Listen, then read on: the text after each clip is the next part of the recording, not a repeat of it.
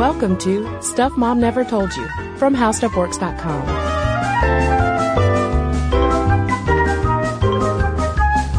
Hello and welcome to the podcast. I'm Kristen. And I'm Caroline. And today we're talking about the First Lady of the Black Press, Ethel Payne.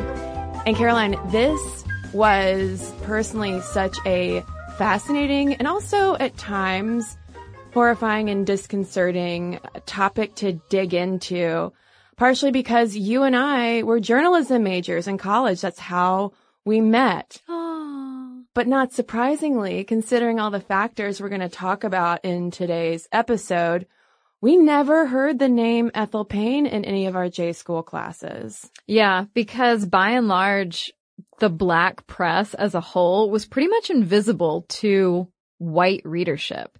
So it really ran parallel to the white press starting really before the Civil War and petering out in its strength and numbers in the mid-60s and 70s. And as you said, Caroline, it was invisible to the white population back then, but in a lot of ways too, that's still the case today in terms of the history and influence of the black press. I mean, it was so influential in the civil rights movement even happening and also in politically enfranchising black communities around the nation and really making them a political force.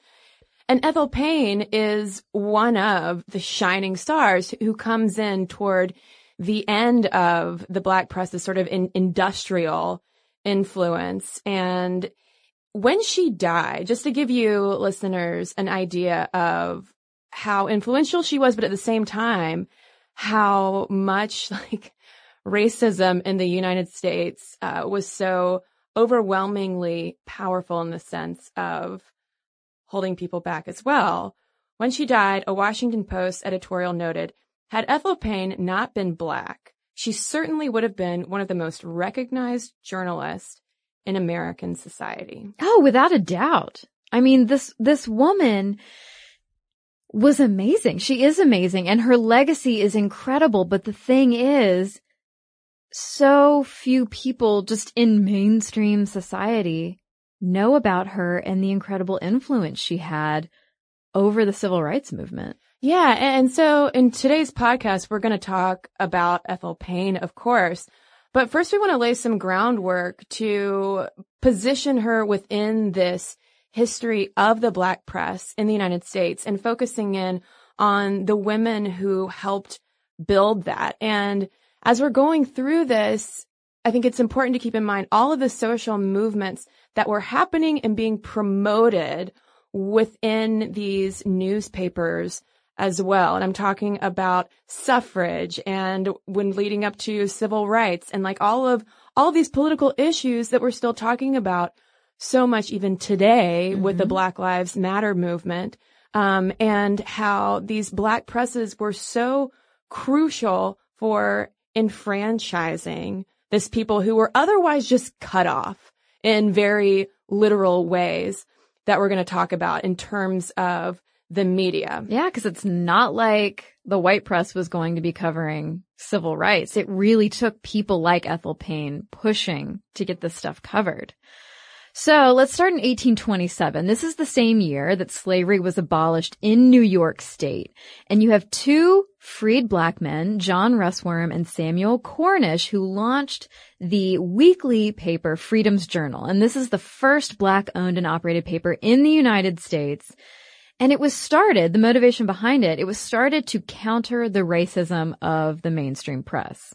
And Freedom's Journal was the paper of record for the 300,000 free blacks living in the North, and it advocated abolition, anti-lynching, voting rights, political rights, and the possibility of African repatriation as well. So they're talking about all of these issues. And it's notable too that it's the paper of record because for much of obviously the 19th and 20th centuries, white papers wouldn't even cover black obituaries. Right. Yeah. That's a huge issue that you see mentioned again and again when you read about the black press and racism of this era, that the bread and butter of newspapers is essentially the ads, and that includes obituaries. You have to pay to put your obituary in the paper. And so you've got the obituaries and classifieds and just regular advertisements of Black families and wedding announcements and all sorts of things like that white papers just wouldn't run. And you have Black newspapers who are not only delivering the news to their communities, but also serving as a way to deliver that information as well. So jumping back into our timeline, if we hop to 1852, the Fugitive Slave Acts were passed a couple years prior in the United States. And with the Fugitive Slave Acts, it became legal for freed slaves or escaped slaves to be arrested if they crossed state lines and sent without any kind of questioning whatsoever back to slave owners. So in 1852, Mary Ann Shadd Cary, who had emigrated to Canada because of the Fugitive Slave Acts, became a spokesperson and editor of the pro-immigration Provincial Freeman, encouraging other African Americans to hightail it up north. Yeah, and just briefly, Mary Ann Shadd Cary, if you're not familiar with her, is an incredible person. She was the first woman at Howard University Law School, but she couldn't graduate because Washington, D.C. did not admit women to the bar. So she had to go back 10 years later and get her degree at the age of 60. So just keep that in mind. She's an impressive lady. She was also a lady ahead of her time. I mean, she argued for suffrage rights under the 14th Amendment and linked the importance of women's suffrage to female labor and entrepreneurship. Yeah, I mean, and it's with issues like that, the female labor and entrepreneurship, where we start to see how white suffrage and all of those conversations that we've had around that in past episodes overlooks issues relevant to women of color, because labor is huge for women of color and is a bigger issue than it is for often whiter, wealthier women involved in the suffrage movement. But when we get to 1860, at the start of the Civil War, there are already more than 40 Black-owned newspapers throughout the United States. And 30 years later, in 1890, suffrage and abolition leader Josephine St. Pierre Ruffin joins those ranks. She launches the Women's Era, which is the first newspaper published and written by and for Black women. And 4 years later, in 1894, by the way, Ruffin would go on to organize the Women's Era Club, which was a group specifically meant to advocate on behalf of Black women. And to offer a little broader context to the importance of that, this was happening post-suffrage movement schism after Black men were enfranchised and given the right to vote, but female suffrage was not granted. So you have that split where Susan B. Anthony and Elizabeth Cady Stanton start to align themselves with the more racist supporters who are not so keen on integrating women of color in their cause. And then you have, in response, women like Josephine St. Pierre Ruffin and others starting the Black women's club movement, organizing within their communities for community uplift, basically saying, listen, if y'all aren't going to help us, we're going to help ourselves. We've been doing this.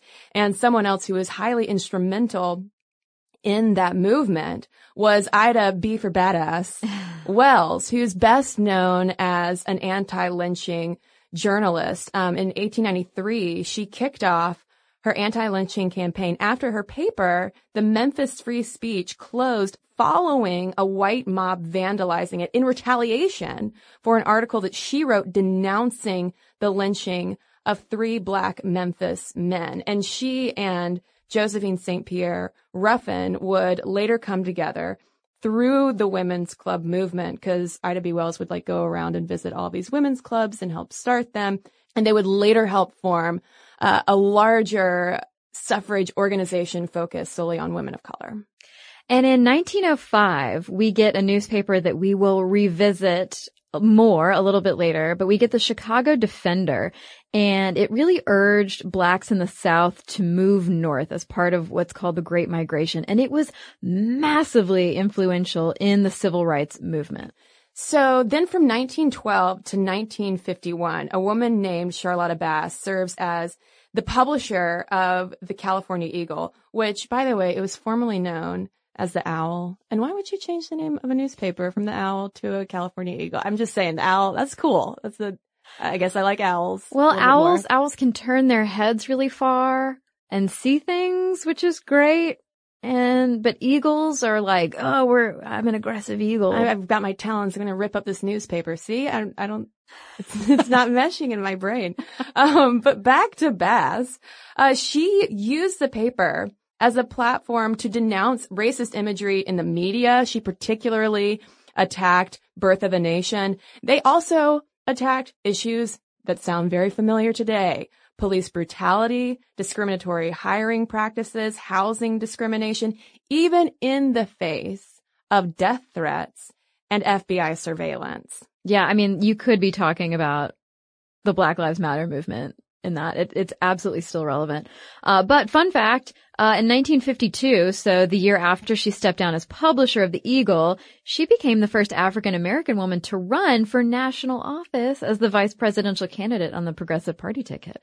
And I also wanted to mention how in 1925, a black paper, the Chicago Bee, was started, and it was 100% staffed by women. I don't have any deeper information on that, but I saw that and was like, oh, we should mention that. Yeah. Right on, Chicago Bee. No, one of our really smart listeners is going to write in, I predict, and tell us about the Chicago Bee, and I'm already looking forward to reading that letter in our listener mail segment in the future. Just 3 years later, in 1928, the Atlanta Daily World becomes the most successful black paper in the country, and it's the only one to publish daily instead of weekly. Yeah, and the weekly publication of most of these black newspapers is going to come back into play when we move into talking about the Washington Press Corps.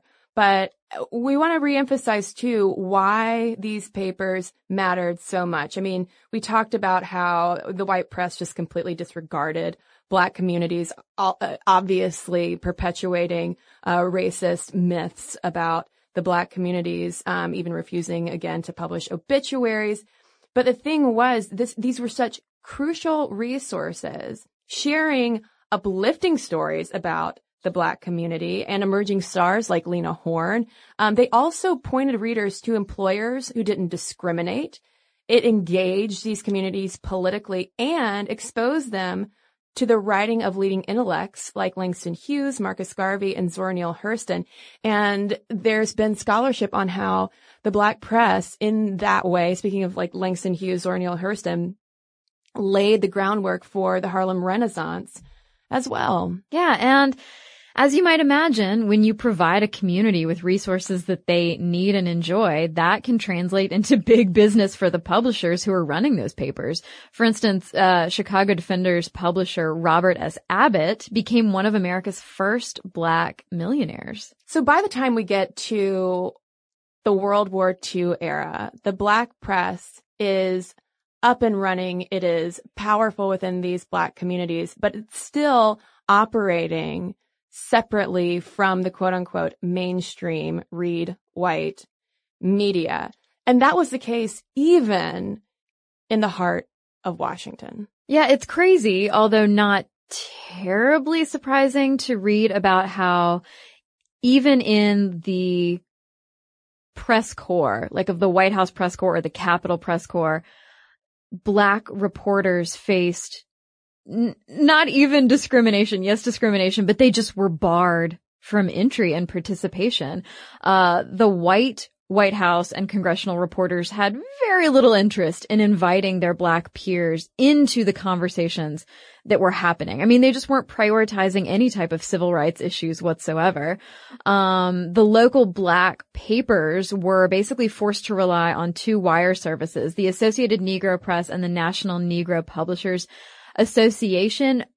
But for a lot of other information, they sort of had to get it almost secondhand. A lot of black papers would get their news from white newspapers and then spin it to then be relevant to their audiences. Yeah, I mean, because this is even before, obviously, the civil rights really starts picking up. I mean, but there were New Deal policies happening that they were otherwise uninformed about, like any political development. Imagine not having access to that information. We have it so instantaneously now, thanks to Twitter. But in this era, this entire community was at least intentionally, and strategically cut off. And we should say too that this background info is coming from a book, Reporting from Washington, A History on the Washington Press Corps. And here's the thing. The White House Correspondents Association, that group that throws those hilarious dinners every year, it and the presidential and congressional press conferences it controlled remained all white until 1944. But that was only because FDR's press secretary needed a black policeman in the groin. And because of the fallout with that, FDR was like, okay. We gotta open things up a little bit. Let's integrate. So it was the press, not the politicians, keeping members of the black press out of presidential and congressional press conferences. And along those same lines, the National Press Club only admitted white men.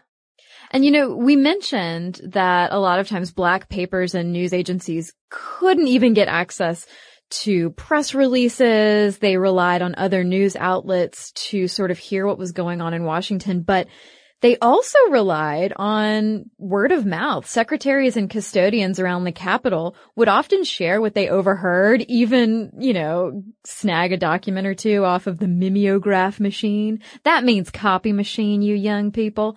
And journalists would also consult the quote-unquote black cabinet of the highest-ranking black officials at the time, including Mary McLeod Bethune.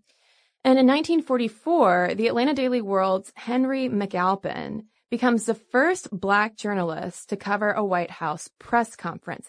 But he was still denied admission to the White House Correspondents Association. It wasn't until 1951 that Louis Lautier became the first black reporter admitted to the Correspondents Association. And P.S., that organization remains overwhelmingly white. As of 2013, only 7 of the 53 regular correspondents were journalists of color, the Washington Post reported. Yeah, well, Lautier was considered a pretty safe choice to start this integration idea because he was already a Department of Justice stenographer who was a freelance journalist. And so people in the government were like, oh, he's going to be pliable. We can just get him to do whatever we want. And so in their minds, that was a lot safer than getting maybe an Ethel Payne, for instance, who might be more of a firecracker. So considering such an outright hostile and racist environment, how on earth could a woman of color break through the ranks? Well, we're going to talk about that when we come right back from a quick break. Listen, people, you need to know how to cook at some point in your life. And with Blue Apron, not only do you end up knowing your way around the kitchen, but you get to cook healthier meals and save money instead of ordering all of that expensive takeout. For less than $10 a meal, Blue Apron delivers all the fresh ingredients you need to create home-cooked meals. Just follow the easy step-by-step instructions that come with pictures for people like me who are visual learners. Plus, each meal can be prepared in 40 minutes or less. No overwhelming trips to the grocery store. And no more sad takeout. No matter your dietary preferences, Blue Apron makes it a breeze to discover and prepare delicious dishes like pork chops over goat cheese polenta with English peas, pearl onions, and mint. Or if you prefer vegetarian fare, how about some Jamaican Me crazy-inspired curry chili with potatoes, collards, and roti bread. All recipes are between 500 to 700 calories per portion. And right now, you can get your first 2 meals for free at blueapron.com/momstuff. That's blueapron.com/momstuff. Blue Apron, a better way to cook.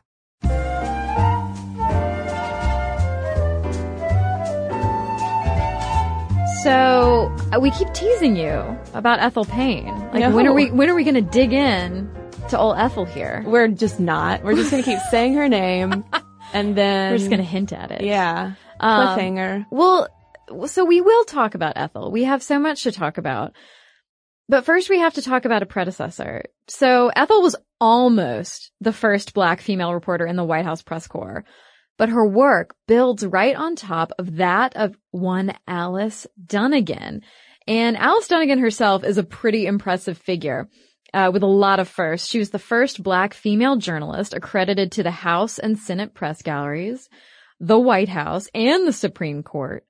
And she was the first to travel with a U.S. president, that president being Harry Truman during his 1948 whistle-stop tour of 18 Western states. And I love the story where she was traveling. She was the only Black woman, but there were also 2 Black male reporters traveling with this whistle-stop tour. And Truman makes an unscheduled stop, I think in Montana or Wyoming, one of those states. And I think it was at night. It wasn't planned. She gets off the train because one of her colleagues back home had been like, you always need to get off the train, cover everything, keep your ear to the ground at all times. But her 2 Black male colleagues had no interest in getting off the train. But it just so happened that at this unscheduled stop, this was Truman's first time mentioning the importance of civil rights to America. And she got the story. But at the risk of losing her spot in the press corps, she refused to share her story with the rest of the pool, particularly her 2 Black male colleagues, because she was like, oh, you're not going to get off the train? Well, then I clearly as a woman have had to work harder than you. She has this great quote about, women have to work harder because they're not as secure in their positions and they have to prove themselves, which is obviously something we still talk about on the podcast today. She's like, well, no, I'm just going to write this story and submit it.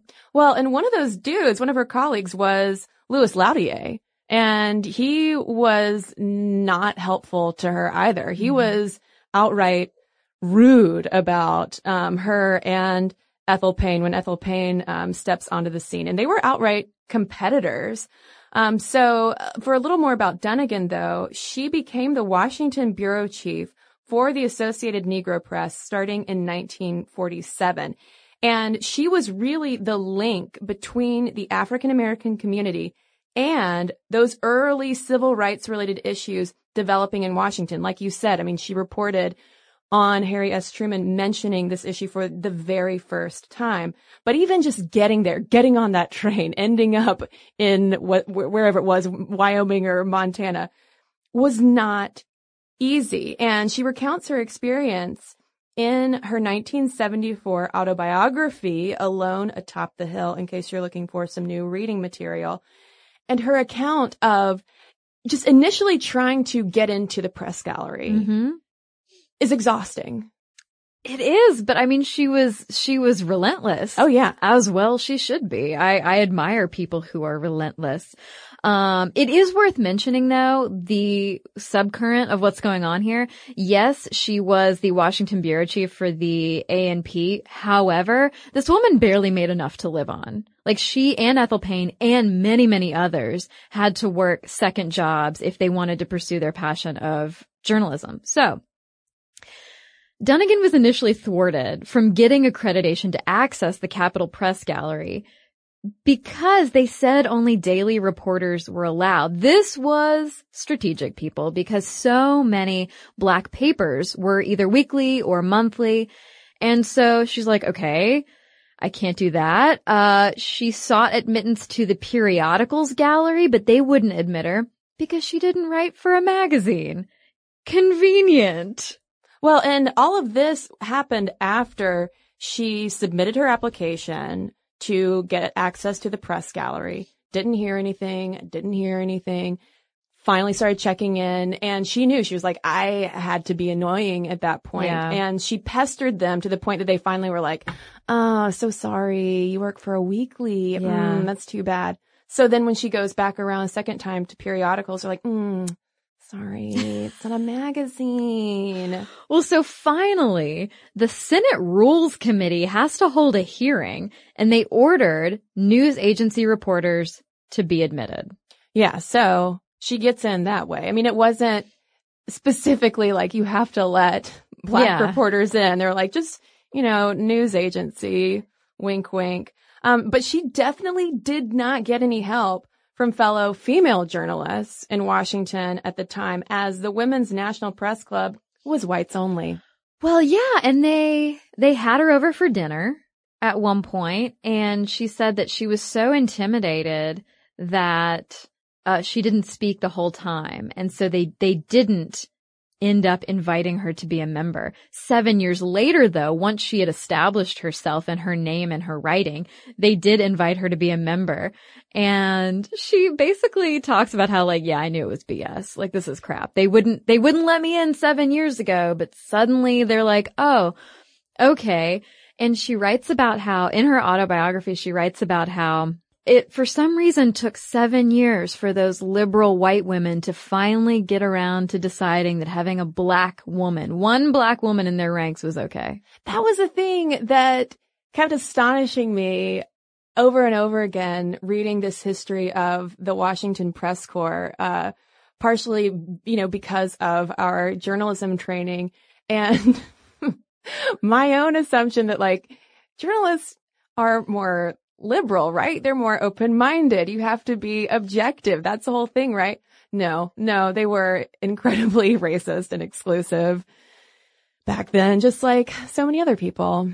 No, I mean, yeah, I'm not surprised whatsoever. I mean, I worked at an incredibly conservative newspaper for 4 years, and reading the editorial pages, I was like, I can't believe. So no, I'm not surprised. Yeah, that's very true. I mean, and I know that, of course, there are like a bazillion conservative pundits, and there's an entire news network devoted to that kind of news. But I guess, Caroline, I'm just a little starry-eyed. I'm a little starry-eyed cub reporter, hoping everybody's practicing some empathy. So hopping back into our timeline, it's 1948. Alice Dunnigan is making her name with so much dogged persistence in Washington. And where's Ethel Payne? What's she up to? Oh, Ethel's on her way to Japan. Wait, what? Yeah. I guess we should probably back up. Okay. And explain. We've teased you. We've hinted at Ethel's incredible life long enough. Yeah, and they're like, wait, what? She's in Japan? What's happening? Okay, so backing up, way up, in 1911, Ethel Payne is born in Chicago. She's the granddaughter of slaves. Her dad works as a Pullman porter, but he dies when she's just 12 years old from a disease he contracted from handling dirty laundry on one of the trains. And up until this point, her mom had been a full-time stay-at-home mom, until her father's death, at which point her mom went and became a Latin teacher, like you do, just teaching Latin. But Ethel was really inspired by a lot of what her mother taught her. There was a lot of studying the Bible, but also a lot of studying literature. There's some Louisa May Alcott thrown in there. There's all sorts of reading that really inspired Ethel to be a word person. And she actually, though, dreamed of becoming a civil rights lawyer who'd work on behalf of the poor. But, and this should sound familiar to you if you've A, studied history, or B, listened to our episode on Pauli Murray, but Payne was denied admission to law school because of her race. So fast forward to 1927, Ethel Payne is hanging out, minding her own business, and she encounters outside of a tavern a group of 25 black men being arrested by white police officers. And wanting to know what's going on, she goes up to one of the police officers and is like, hey, what happened? Why are these men getting arrested? And how does he respond? He billy clubs her. Well, yeah, don't forget he first cusses her out. Right. Right. And then, yeah, this results in him hitting her. So she gets hauled off to jail along with all of these dudes who are getting arrested. She is released, but she basically says no and threatens the police that she is going to go to the press to tell them about all of this brutality unless they release all of the dudes along with her. And they do. Yeah, she succeeded. And not surprisingly, a year later in 1948, she's like, you know what? I'm going to peace out.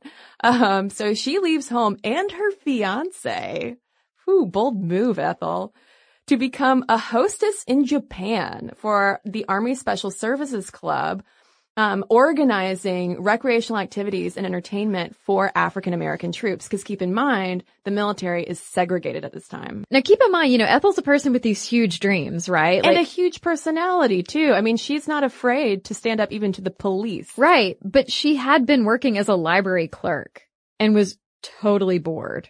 And so that's when she's bored in her job. She's got these big dreams and a big personality. She's experienced police brutality and is like, it's time to go to Japan. As you do. Like you do.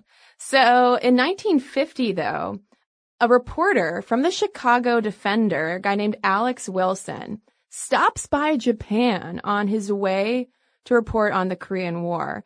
And they hit it off. And she ends up showing Wilson her diary. And he's like, this is sensational. This is the kind of information that we really need to be reporting back to the Black community in the United States. So he asks her, and she grants her permission for him to take the diary back to Chicago. And he ends up turning the diary entries into a front page news story about the experiences of Black soldiers stationed in Japan. And it is not a pretty picture that she paints. She highlights not only segregation, but also this huge issue of Black soldiers fathering children with Japanese women and then, of course, leaving. And the story is huge. So huge, in fact, that in 1951, the Chicago Defender is like, listen, you're a good writer. You have an eye for news, obviously. Why don't you come back from Japan? We'll give you a full-time job. Yeah. And so she looks at this opportunity and basically says, I wanted to be a lawyer. I wanted to change the world that way, but that's not going to happen. Here's another way that I can fulfill what I perceive as my duty, my desire to change the world. Pen instead of gavel? The pen is mightier than the gavel? I don't know. Or a lawyer's briefcase. The pen is mightier than a Matlock suit. Is that it? Yes, that's actually perfect. And keep in mind though that the Chicago Defender was actually banned in a lot of towns because its motto was that American race prejudice must be destroyed. I mean, I think that that's a basic important statement, but that was dangerous to a lot of people. So because it was banned in so many areas, you have those Pullman porters who would stash copies in their lockers and drop them at barbershops and churches along their southern routes. And her dad had been one of those people. When he worked as a porter, he had been one of the people stashing those copies of the newspaper in his locker so that he could distribute them. Full circle. Legacy. Well, and speaking of mottos too, I would like to note that the Chicago Defender's motto well complements her personal motto that she borrowed from Frederick Douglass, agitate, agitate, agitate. Oh yeah, there's no removing her personal views from her work. No. And I mean, this is critical to who she is and what she accomplished. I mean, people talk about agenda journalism and advocacy journalism, and Ethel Payne denied that she had a bias, but that whatever bias she had, it was for the truth. And I think that work like hers is still incredibly important, but let's not get ahead of ourselves. Yeah. And I quickly want to mention too that she's hopping into her job at the Chicago Defender untrained. So I think this is around the time she starts taking some classes at Northwestern's Medill School of Journalism. So any Northwestern alums or students listening, shout out to y'all. I would have loved to have been in a class with Ethel Payne. Can you imagine?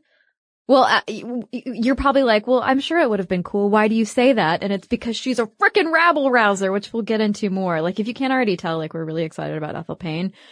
She's kind of a journalism hero. But so after starting her full-time job at the Chicago Defender, she quickly makes her mark. And in 1952, her story on the adoption crisis among African American babies won her an Illinois Press Association Award for Best News Stories. And she also quickly established her complete disinterest in fluff pieces. Don't assign Ethel a feature story on. Because even when she was assigned a fluff piece, she would still find the hard news angle in it and find a way to insert her views on the topic. And that's probably why by 1953, her press compatriots referred to her as a newsman's newsman, kind of like, a comedian's comedian. She was a newsman's newsman. Now, sensing her ambition and also that instinct for hard news, the Chicago Defender needed someone to take over in its Washington bureau. So in 1953, they're like, Ethel, head on out to D.C. It's only going to be you. You will be a one-person bureau, but you can do it. And I love the fanfare with which the Chicago Defender announced Ethel going to Washington. On the front page, the headline read, Miss Ethel Payne, one of the Chicago Defender's crack news and feature writers, has been assigned to Washington. Yeah. Cue celebratory trumpets. Yeah, and she would later go on to talk about how having a seat at the table, so to speak, really forced the mainstream white media to not only hear about and acknowledge, but also report on issues of civil rights that they were completely ignoring. One of the first things that she reported on was the fact that the Howard University choir had been diverted away from performing during the Republicans' annual Lincoln Day dinner. And of course, the white press did not report this. There were a couple of choirs. One was from Emory. One was from, I think it was Duke University. Duke. And so Howard was the third. Well, the two white choirs get through just fine, but the Howard bus is diverted a couple of times. And because they want them to go into a special back entrance. And this outraged Payne. And so she reported on it, forcing other people to finally recognize, like, oh, okay, well, I guess there are issues that we are ignoring. Yeah, and this is Eisenhower's term that she is stepping into. And right on the heels of the Howard University incident, during all of this Lincoln Day celebrating that the Republican Party was doing, she was outraged at Sherman Adams, who was Ike's chief of staff, because he apparently specially requested for a blackface performer at another Lincoln event, and she sent him a telegram. I mean, this woman has barely been in DC a week, and she is sending a telegram to the president's chief of staff, basically saying, listen, there could have been a better way to represent Black people on, quote, such an occasion, more dignified and in keeping with the progress of the race. I mean, she clapped back.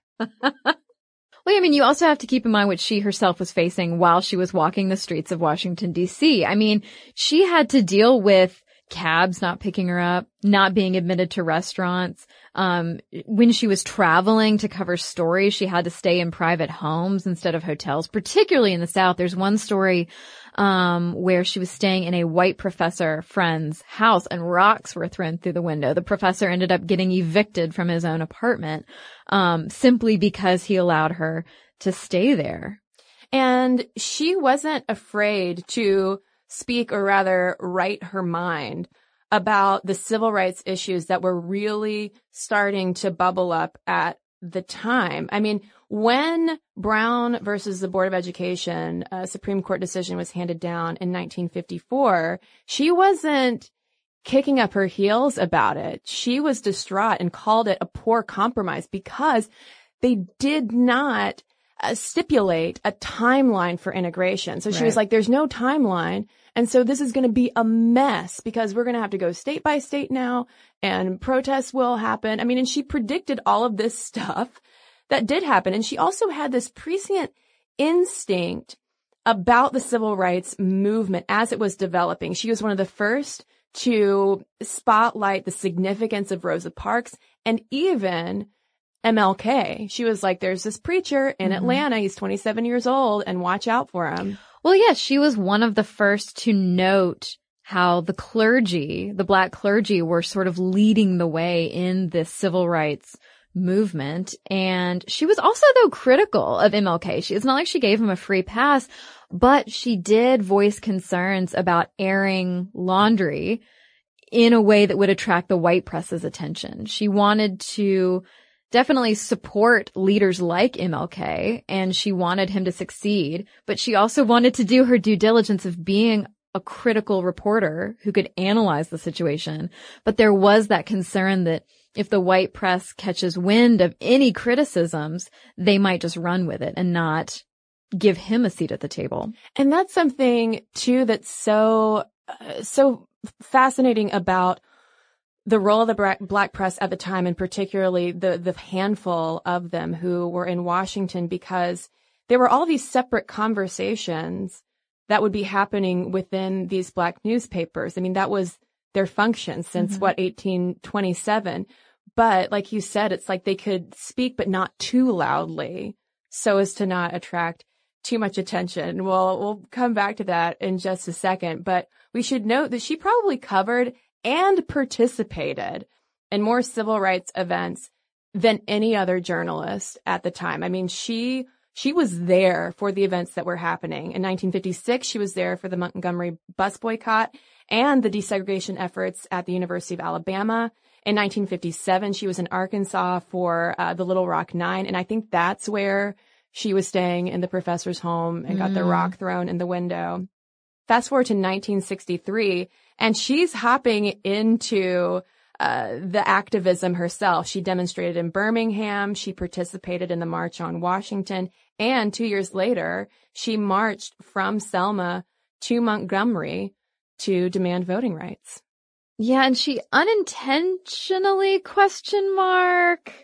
made civil rights a national issue when, during a press conference with President Eisenhower, she asked when he would ban segregation in interstate travel, and he was none too pleased. I mean, this was not just a black press issue. Everybody reported on how angry Eisenhower got and how he used clipped tones and clipped words with her. This effectively moved civil rights into the national news cycle, and it drove Eisenhower, on a more personal note, to boycott Ethel Payne. I think in the rest of her time, the couple of years that she was still in the press corps, he just answered maybe 2 of her questions in her remaining time. Yeah, and I believe that happened in 1958 when he got his feathers all ruffled. And when I was first reading this, I was like, wait, so why did him getting annoyed set off national headlines in like the Washington Post and all of these bigger newspapers? And then I read his exact response and was like, oh, so in response to her question of just like, okay, when are you gonna enforce desegregation of interstate travel? He said, quote, "The administration is trying to do what it thinks and believes to be decent and just in this country." Okay.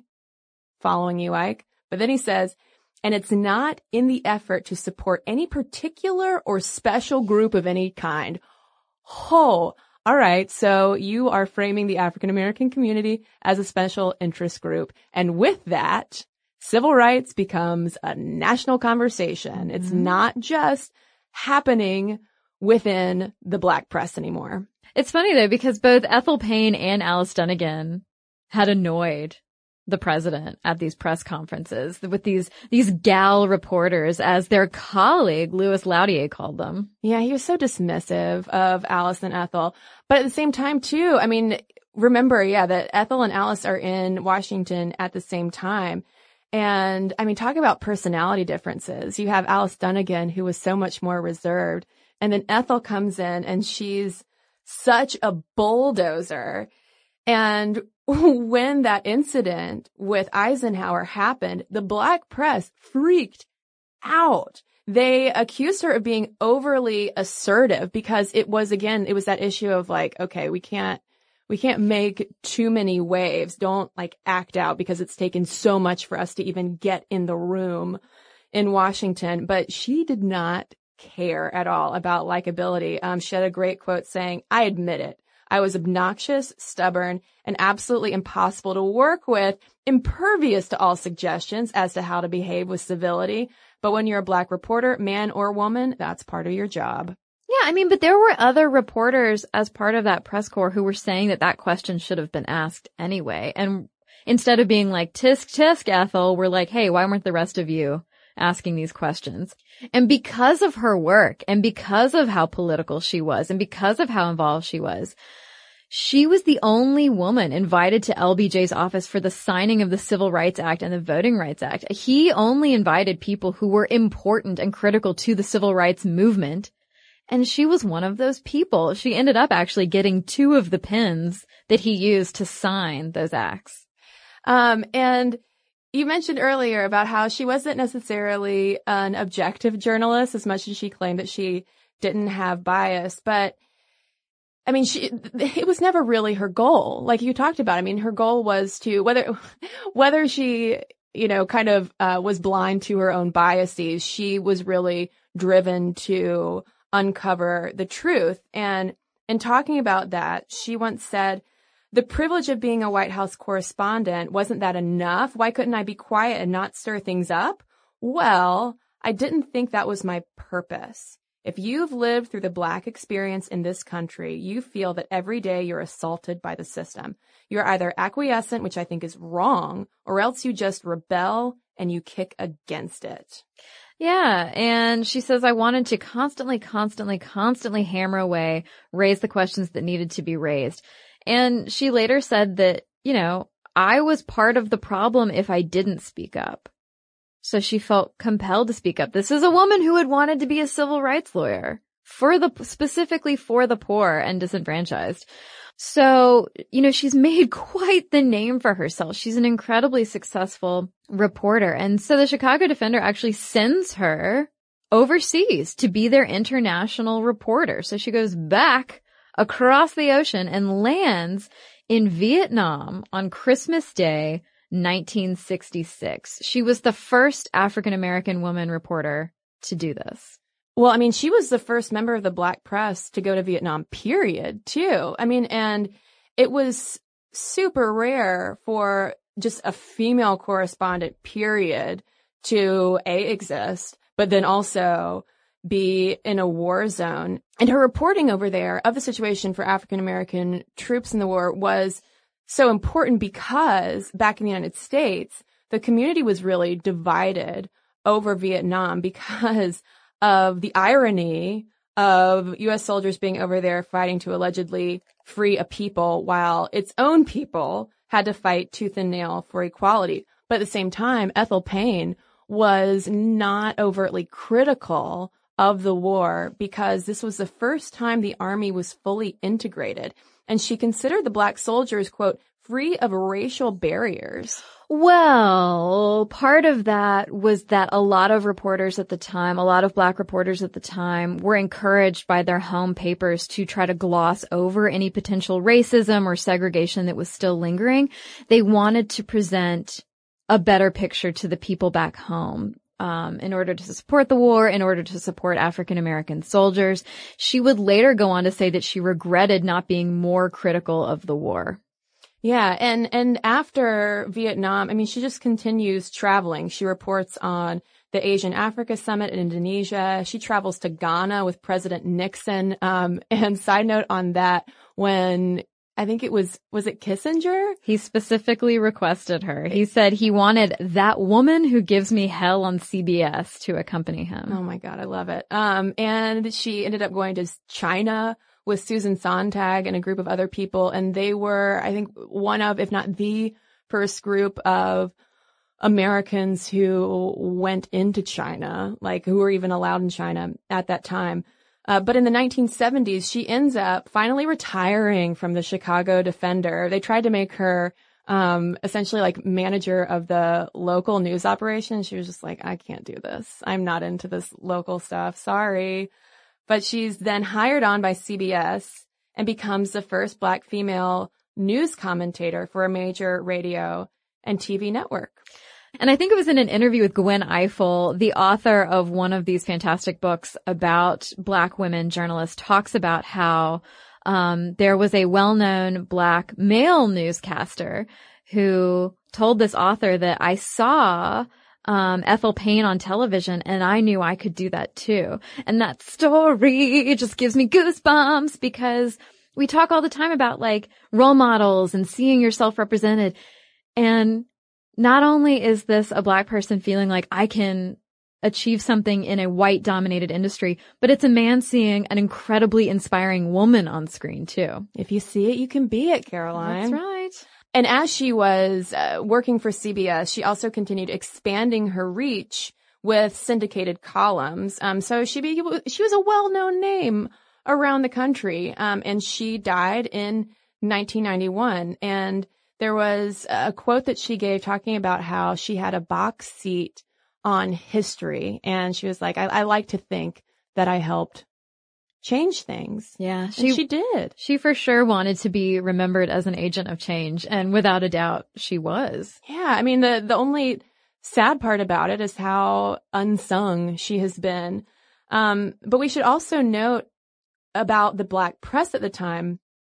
After the civil rights movement, it really starts to fade from relevance as these larger newspapers start hiring the best and brightest Black journalists, and they begin actually covering civil rights and other African American relevant issues. And then on top of that, you have the growing success of Ebony and Jet magazines that kind of pushes these Black newspapers out of business. I mean, because you then have higher ad rates. I mean, now we're just getting into the weeds of how journalism operations work.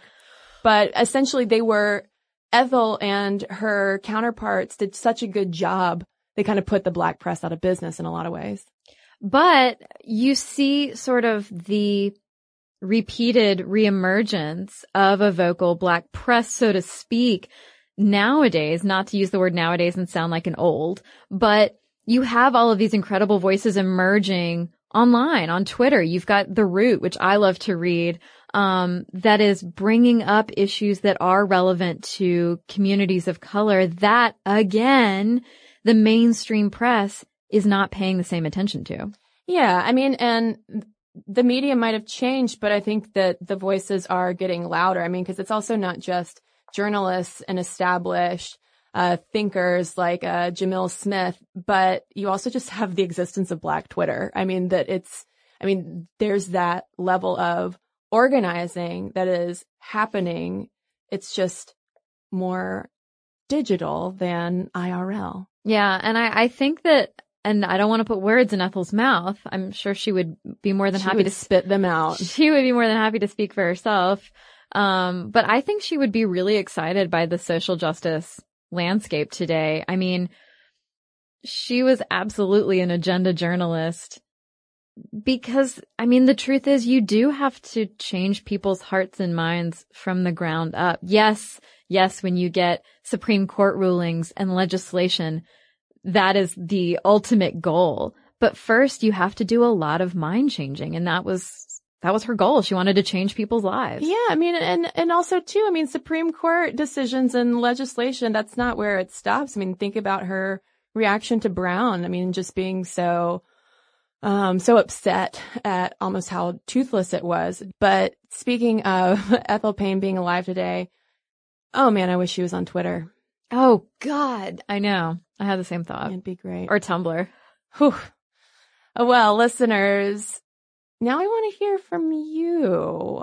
What are your thoughts on all of this? Have you ever heard of Ethel Payne before? Are there people that we didn't talk about, figures in the Black press that we should have mentioned, that we didn't? Let us know. Help us fill in all of the pieces of this story that all of us need to know so much more about. momstuff@howstuffworks.com is our email address. You can also tweet us at momstuffpodcast or message us on Facebook. And we have a couple of messages to share with you right now. Well, I have a letter here from Rachel in response to our miscarriage interview with Dr. Jessica Zucker. She says, "Hey CNC, it's me, the gal who stopped taking spironolactone so she could get pregnant. Well, conceive I did, but it quickly ended in an ectopic pregnancy. I opted to have surgery as treatment, and literally the first time I looked at my phone in recovery, I saw that the I Had a Miscarriage episode had dropped. It took me 2 weeks to bring myself to listen to the episode, but I'm so glad that I did. While my loss was early on, it was certainly traumatic with emergency major surgery and the loss of one of my fallopian tubes. Although I didn't know that I was pregnant until I knew that something was wrong, I still had to grieve the disappointment and the perceived failure of my otherwise healthy and somewhat youthful body and the loss of a crucial part of my reproductive system. Something that I thought would be so natural and easy was suddenly a disaster. I have found refuge in the support of friends, family, and lady coworkers because when you disappear for a week, at least key people in the office have to know the whole story. When I tell my story, I always say that the women need to discuss the issues more. I mentioned to my husband that what happened to us is rare. His response, no, it's not. All the articles I've read say it's about 1 in 50 pregnancies end in ectopic. 1 in 50! That is so much more common than I ever would have expected. Pregnancy loss in any way is a very real possible outcome of conception, and I just keep thinking that if we had been hearing about it in a real and honest manner our whole lives, we would have been better equipped to deal with the situation. Thank you for the interview with Dr. Zucker. It could not have come to me at a better time. I'm sorry for that traumatic experience you had to go through, but we really appreciate you sharing your story. So I've got a letter here from Kim about our episode on NASA's Hidden Women, and she writes, I wanted to comment on the word hidden in your podcast title. You were sad that these amazing women aren't household names, and some of them were impossible to research. This is a problem inherent in STEM fields. We don't watch science like we watch sports. Great accomplishments aren't often labeled great until we can look at them through the lens of history, and much of the work is done behind closed doors or at private companies. So your podcast is a great example of something I tell the women engineers around me. Don't let your history be forgotten. Write it down. Talk to people. Even if it's complicated, think of the ways you could explain to a first grader what it is you're doing to make the world a better place. I'm an electrical engineer in the aviation industry. What? I help figure out how to make cockpit displays, radios, and sensors work together, and I love, all caps, my job. But growing up, I wasn't sure what electrical engineers did. I liked physics and had a hunch I could make it. It was a gutsy decision, but it should have been an obvious choice. Telling our stories and all the other ones like Katherine Johnson's will make us less hidden and will help all of the next girls know that they're taking the right steps into STEM. And I couldn't agree more, Kim. And listeners now, we'd love to hear from you. momstuff@howstuffworks.com is our email address. And for links to all of our social media, as well as all of our blogs, videos, and podcasts with our sources, so you can learn more about Ethel Payne and the Black Press, head on over to stuffmomnevertoldyou.com. For more on this and thousands of other topics, visit howstuffworks.com.